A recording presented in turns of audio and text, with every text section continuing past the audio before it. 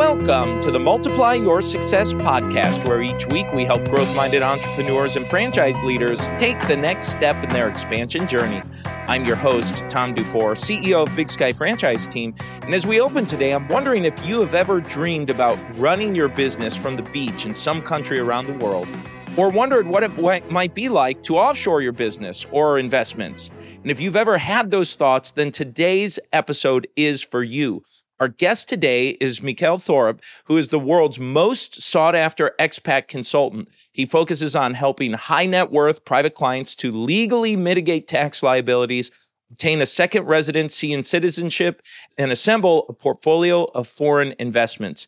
Now, Mikkel is the founder and CEO of Expat Money. He's the host of the Expat Money podcast and the author of the #1 best-selling book, Expat Secrets: How to Pay Zero Taxes, Live Overseas, and Make Giant Piles of Money. Let's go ahead and jump right into my interview with Mikkel Thorup. Happy to be here, Tom. And what an amazing show you have and an amazing audience. And I'm certainly hoping to be able to inspire and hopefully educate your audience today.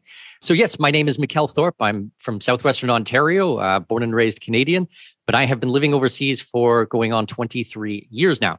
I run a company called Expat Money. We're basically a consulting firm, or you can think of us as a shared family office or virtual family office, where we deal with a lot of the tax issues and immigration issues and the restructuring of businesses when someone decides that they want to leave the States or Canada and move to another country. So I formed this company back about 7-8 years ago now, and it's great. We have a lot of clients that we're helping, and it's a lot of fun. Well, thank you for that overview. And this is exactly why I wanted to have you on as a guest on the show, just to talk a little bit more about this idea of doing business remotely, internationally, potentially as an expat. And so just for a real simple starting point, would you mind telling us what an expat is and why someone would consider it?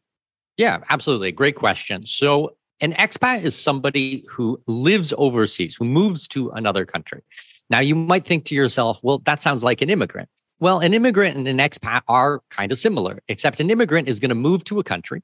They're going to basically sell everything they have. They're going to move to that new country, and that's it. That's where they're going to live. They're going to get their citizenship. They're going to do their green card, and they're never going back. That is kind of the plan. Now, with an expat, they can do that. They can move to another country.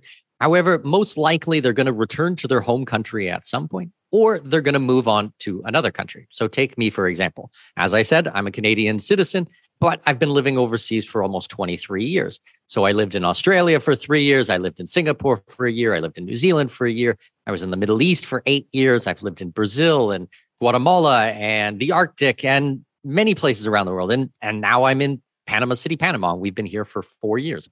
Panama is an amazing place and I love it here. And I will certainly have Panama part of my life, but I probably won't live here for the rest of my life. We have homes in other countries and we're buying other real estate. We're getting other citizenships. So we're going to continue to move around the world. So that's kind of the difference between, say, an immigrant and an expat. Now, a lot of people will ask me, well, what about a digital nomad? A digital nomad is someone who is not going to be actually living in the country. They're just going to be there temporarily. They have come out with these new, what's called digital nomad visas, which will allow you to stay in the country for 6 months, 9 months, or even a year. But at some point, you're going to have to go. With an expat, we have a permanent resident here. We have the legal right to live and work in the country. If there's tax obligations, we pay those tax obligations. We really incorporate ourselves into the country and the culture a lot more. So those are kind of the 3 areas and probably more of a description than you wanted, but there it is, Tom. Well, with that being said, you've been overseas and living out of country for over 20 years now. One of the things that you had shared in your onboarding form is how folks can either invest in international investments, moving funds or investments offshoring, and these terms come up often. So I'd love for you just to talk a little bit there. What if I said, I want to stay in the States or in North America, but I see opportunity to invest in some of these countries you've already mentioned? So while we're talking about lexicon, because I think it is important, the word offshore, I'm going to break that down really quickly for you. So offshore means clearly outside of your home country. But when we're looking at an offshore jurisdiction, what we're looking for is a country that has favorable tax laws. So that means zero or close to zero taxation, and they're going to have strong asset protection laws, and they're going to be politically stable. These is kind of the trinity of things that we're looking for when we're looking at an offshore jurisdiction. Now, there's 193 countries in the world. By my definition, we can count probably about 40, 42 countries as offshore or even near shore. So they have taxation, but the taxation is very, very low, these types of places. Now, I will say if your audience is American and they start investing offshore, you have to understand that you still have a legal obligation for reporting all of your income to the IRS. You still have to file your taxes. You still have to pay taxes on all of that. Now, most countries in the world, when you move overseas and you leave and you say goodbye to your home country, you're going to have no further tax obligation. But with the United States, with America, you still have to go through the taxation process and you have to file everything. Now, there are a couple of programs in place that will help to legally reduce your tax, and we can talk about them later if you like. But just understand that things can get a little bit complicated. There's a lot of filing, there's a lot of paperwork. Some of it goes to the IRS, some of it goes to the Treasury Department. If you have offshore companies, offshore corporations, offshore bank accounts, there's things like FATCA and different reporting that needs to be done. So these are the things that I work with a lot of my private clients on to make sure that we stay compliant, we stay legal through all of it. I'm not a lawyer, I'm not a CPA, I'm a coach or a consultant. I actually outsource all of the legal work to either lawyers who work directly for me or who I have partnered with in different jurisdictions. They sign off on it, and then we make sure that we're staying above board with everything. So then if we were to take someone through that scenario, maybe just by way of an example, you could just talk through the life cycle of a typical customer coming through, because our audience very well is going to be listening in thinking, okay, well, Mikhail, I've got a business. I'm going to maybe stay put here, but I'm interested. What's that process look like? What's the life cycle look like there? Yeah, absolutely. So I work with kind of a 50-50 bucket of people. So I have the first group who comes to me and they say, that's it. I'm done with Canada. I don't want to shovel any more snow, or I don't agree with the politics in the United States, or whatever it is that's going on right now. They're done. They want to move overseas, or they want to retire overseas, or they just want to go and enjoy the beach. I'm not sure. So that's probably about half of the people. I am helping them to either restructure the business or new corporate structures overseas, the bank accounts. We're getting them a permanent residency, maybe another passport. If they own precious metals, we move that offshore to a vaulting facility. If they want to purchase precious metals, then we assist with that. Same with foreign real estate. A lot of the real estate can really assist you in getting residency in these countries. So we look at what that might be like. So that's kind of one bucket, Tom. The other bucket is people who are like, I'm not ready to leave yet, or, retirement is 5 years away, or if things get worse in my home country, or I don't like what's going on, like there's a lot of problems in Europe right now with the energy crisis and things like that. They sleep a lot better at night knowing that they have these plans in place, that they have a home overseas. They've already purchased a place. They have a legal residency where they can go and work, and a bank account and a credit card in a foreign country, different types of currencies and things like that. So that's kind of the two different buckets of people that I help. Now, the majority of my private clients fit between the $2 and $10 million range of net worth. I do have a client who's worth 150 million, another one who's about 70, 80 million, but those are kind of the outliers. The majority is that 2 to 10 million sweet spot.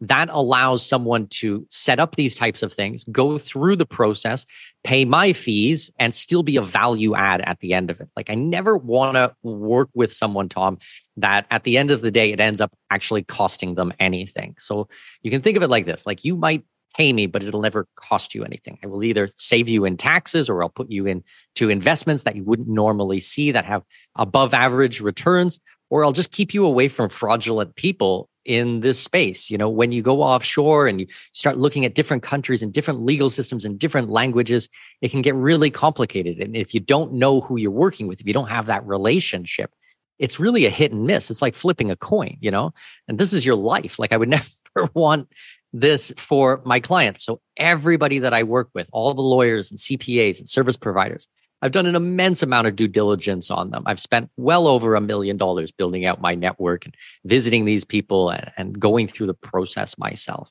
So what would happen is a client would approach me. They would fill in an application form to work with me. If you guys go to expatmoney.com, you'll be able to find out more information. And then we would schedule a phone call together and we would get to know each other and see if it is a good fit. I'll explain how I work. And we just start working through everything. And usually it takes about a year to go through the whole program takes between 4 and 6 months, but I always quote for 12 months of consulting, just in case things take longer or bureaucracy with foreign countries or paperwork or anything like that.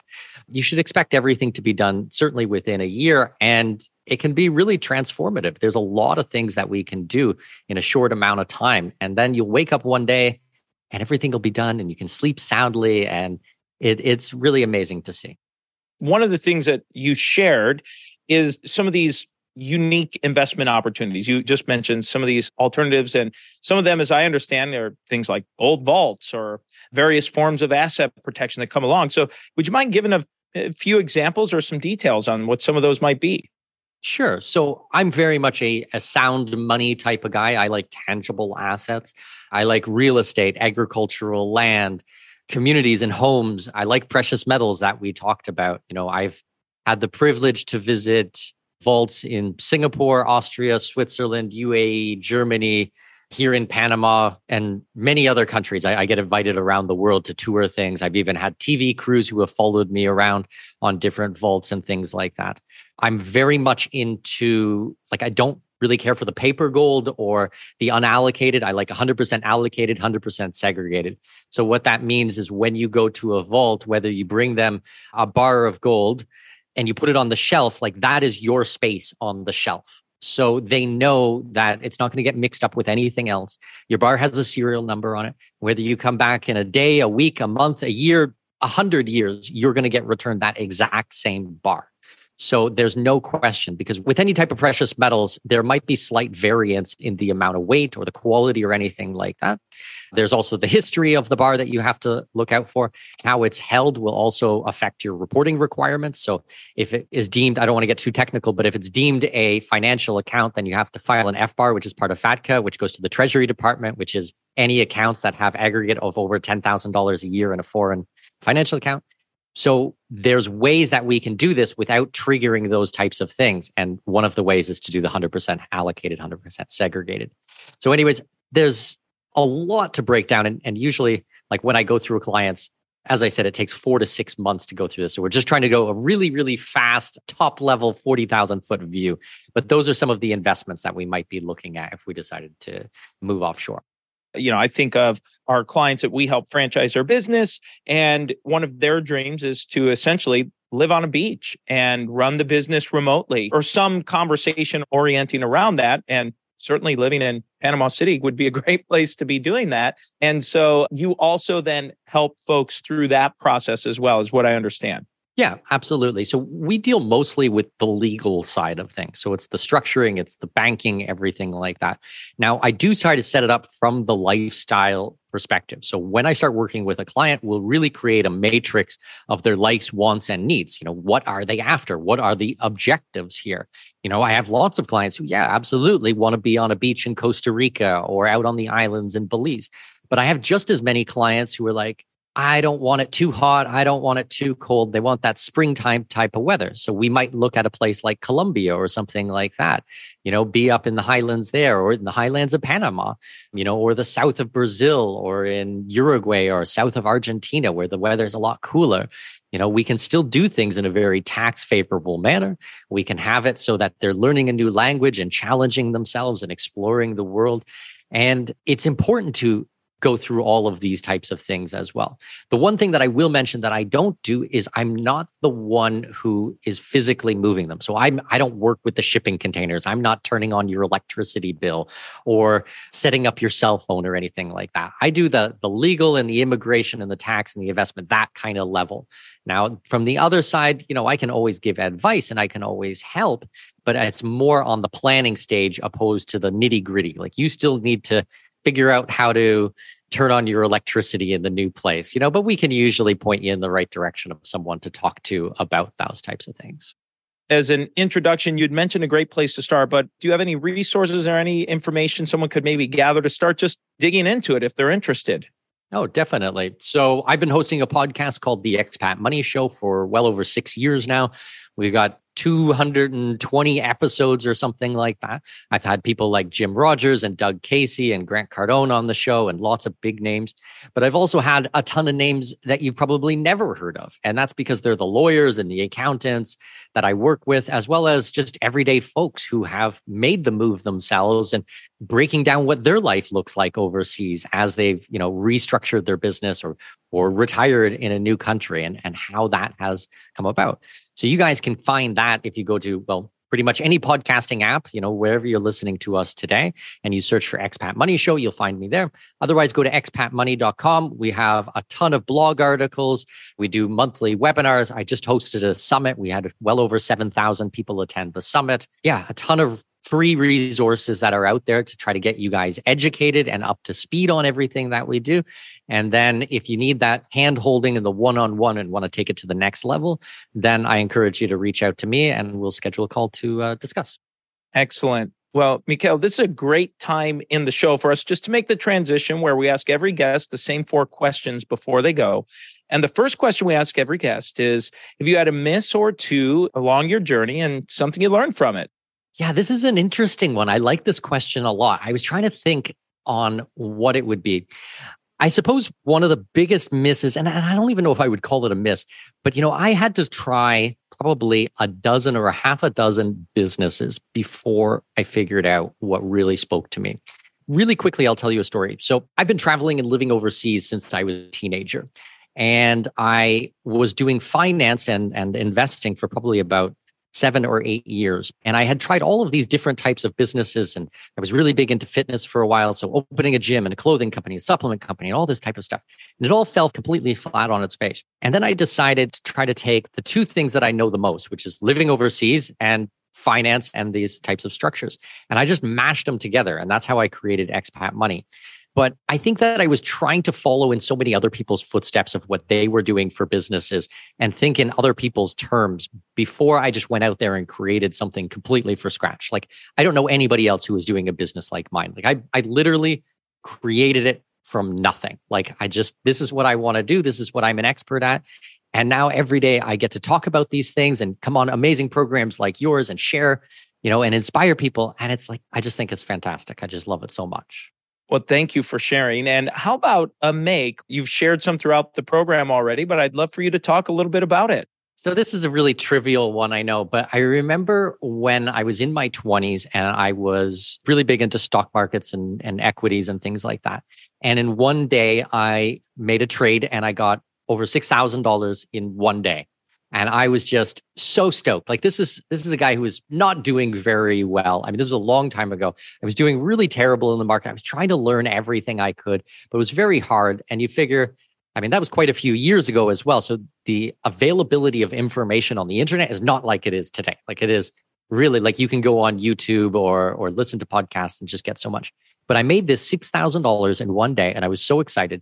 And I took the majority of the money and I went and bought a brand new computer with dual monitors and all the bells and whistles and everything like that. And I swear to God, that one computer, I generated well over $1 million from over the next couple of years. I didn't go out and party. I didn't go out for a nice dinner. I took all of the money. I reinvested it in a tool that I could use to continue to educate myself and to be the framework for my business. And I just remember that special moment, Well, let's talk about a multiplier. The next question is, have you used a multiplier in growing yourself or your businesses over the years? The way that I like to think of things, and it really works so well with living in Latin America, is I'm constantly trying to buy time. So what does this mean? Well, we have a full-time nanny who helps care for our kids. We have a cleaning lady who comes in and cleans the whole house.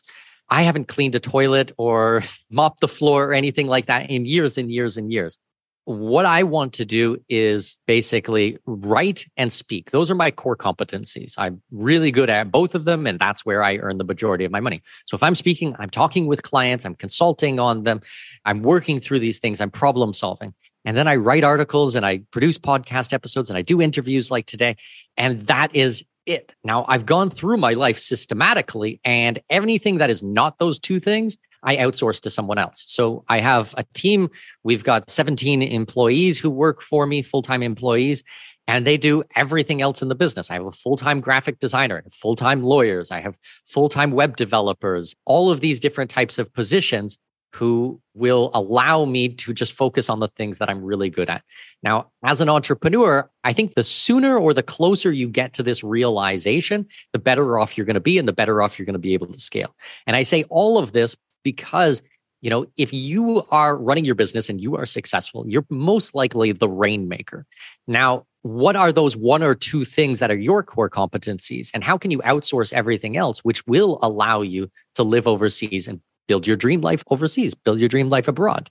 And I think that is just so important for people to understand, to really focus on that. Because if you're living on the beach in Costa Rica or the highlands of Panama, you're not going to be able to do every single thing in your business. You're not going to be able to watch every single thing that someone does. You have to be able to let go. But if you just do those core competencies, I think everything will be okay. Point well taken. And certainly a lot of our clients, part of the reason they end up looking to franchise is because they recognize where their skill set is. It's not in running the day-to-day operation. Their value, they're worth more for what they know than what they can do in a given day. And so they're thinking, wow, how can I, hence the title of our show, multiply my success in what I'm doing and creating this? So I really relate and resonate with that. And I love when business owners and small business owners make that conversion and they realize, wow, I need to focus in and do that. I think it's brilliant. Well, the final question, Mikhail, that we ask every guest is, what does success mean to you?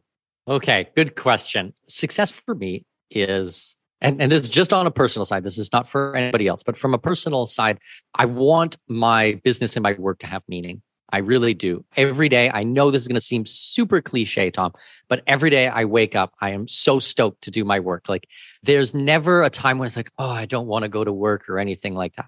I'm not saying that work isn't challenging. It is absolutely challenging, but it scratches an itch for me that nothing else does.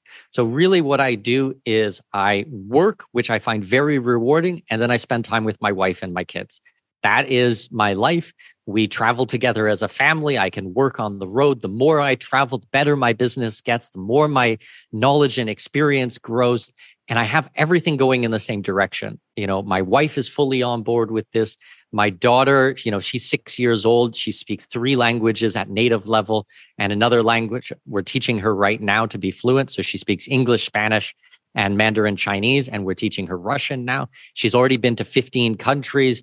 So, the whole family is very, very international, and we're all going in the same direction, which I just think for me is success. Having the family and the business and your ethics and your morals and your hobby and everything going in the same direction, that is success to me. Mikhail, thank you so much for a fantastic interview. And let's go ahead and jump into today's 3 key takeaways. So takeaway number 1 is when he gave us the definition for an expat, and he described that as someone who lives overseas but will return to their home country or another country at another time.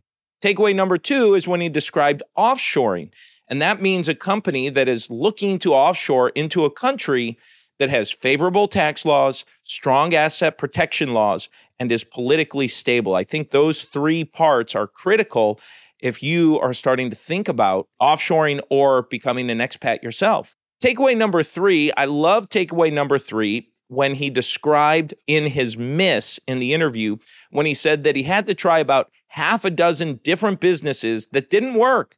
They failed or didn't work for one reason or another. And then all of those misses converged into what has become for him his current business with Expat Money and helping others become an expat like what he's done. I thought that was excellent. And now it's time for today's win-win.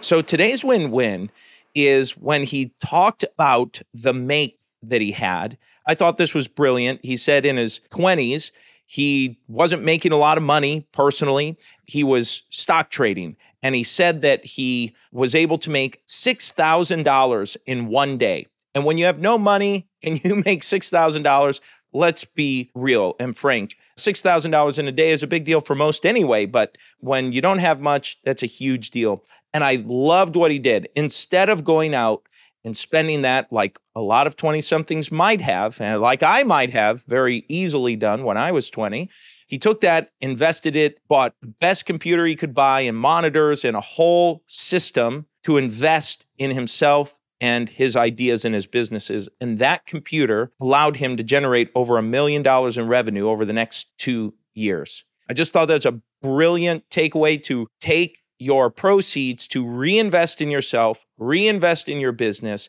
and multiply your success, like the title of our show.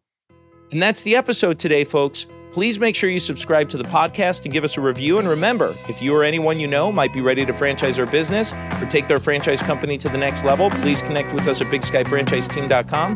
Thanks for tuning in. We look forward to having you back next week.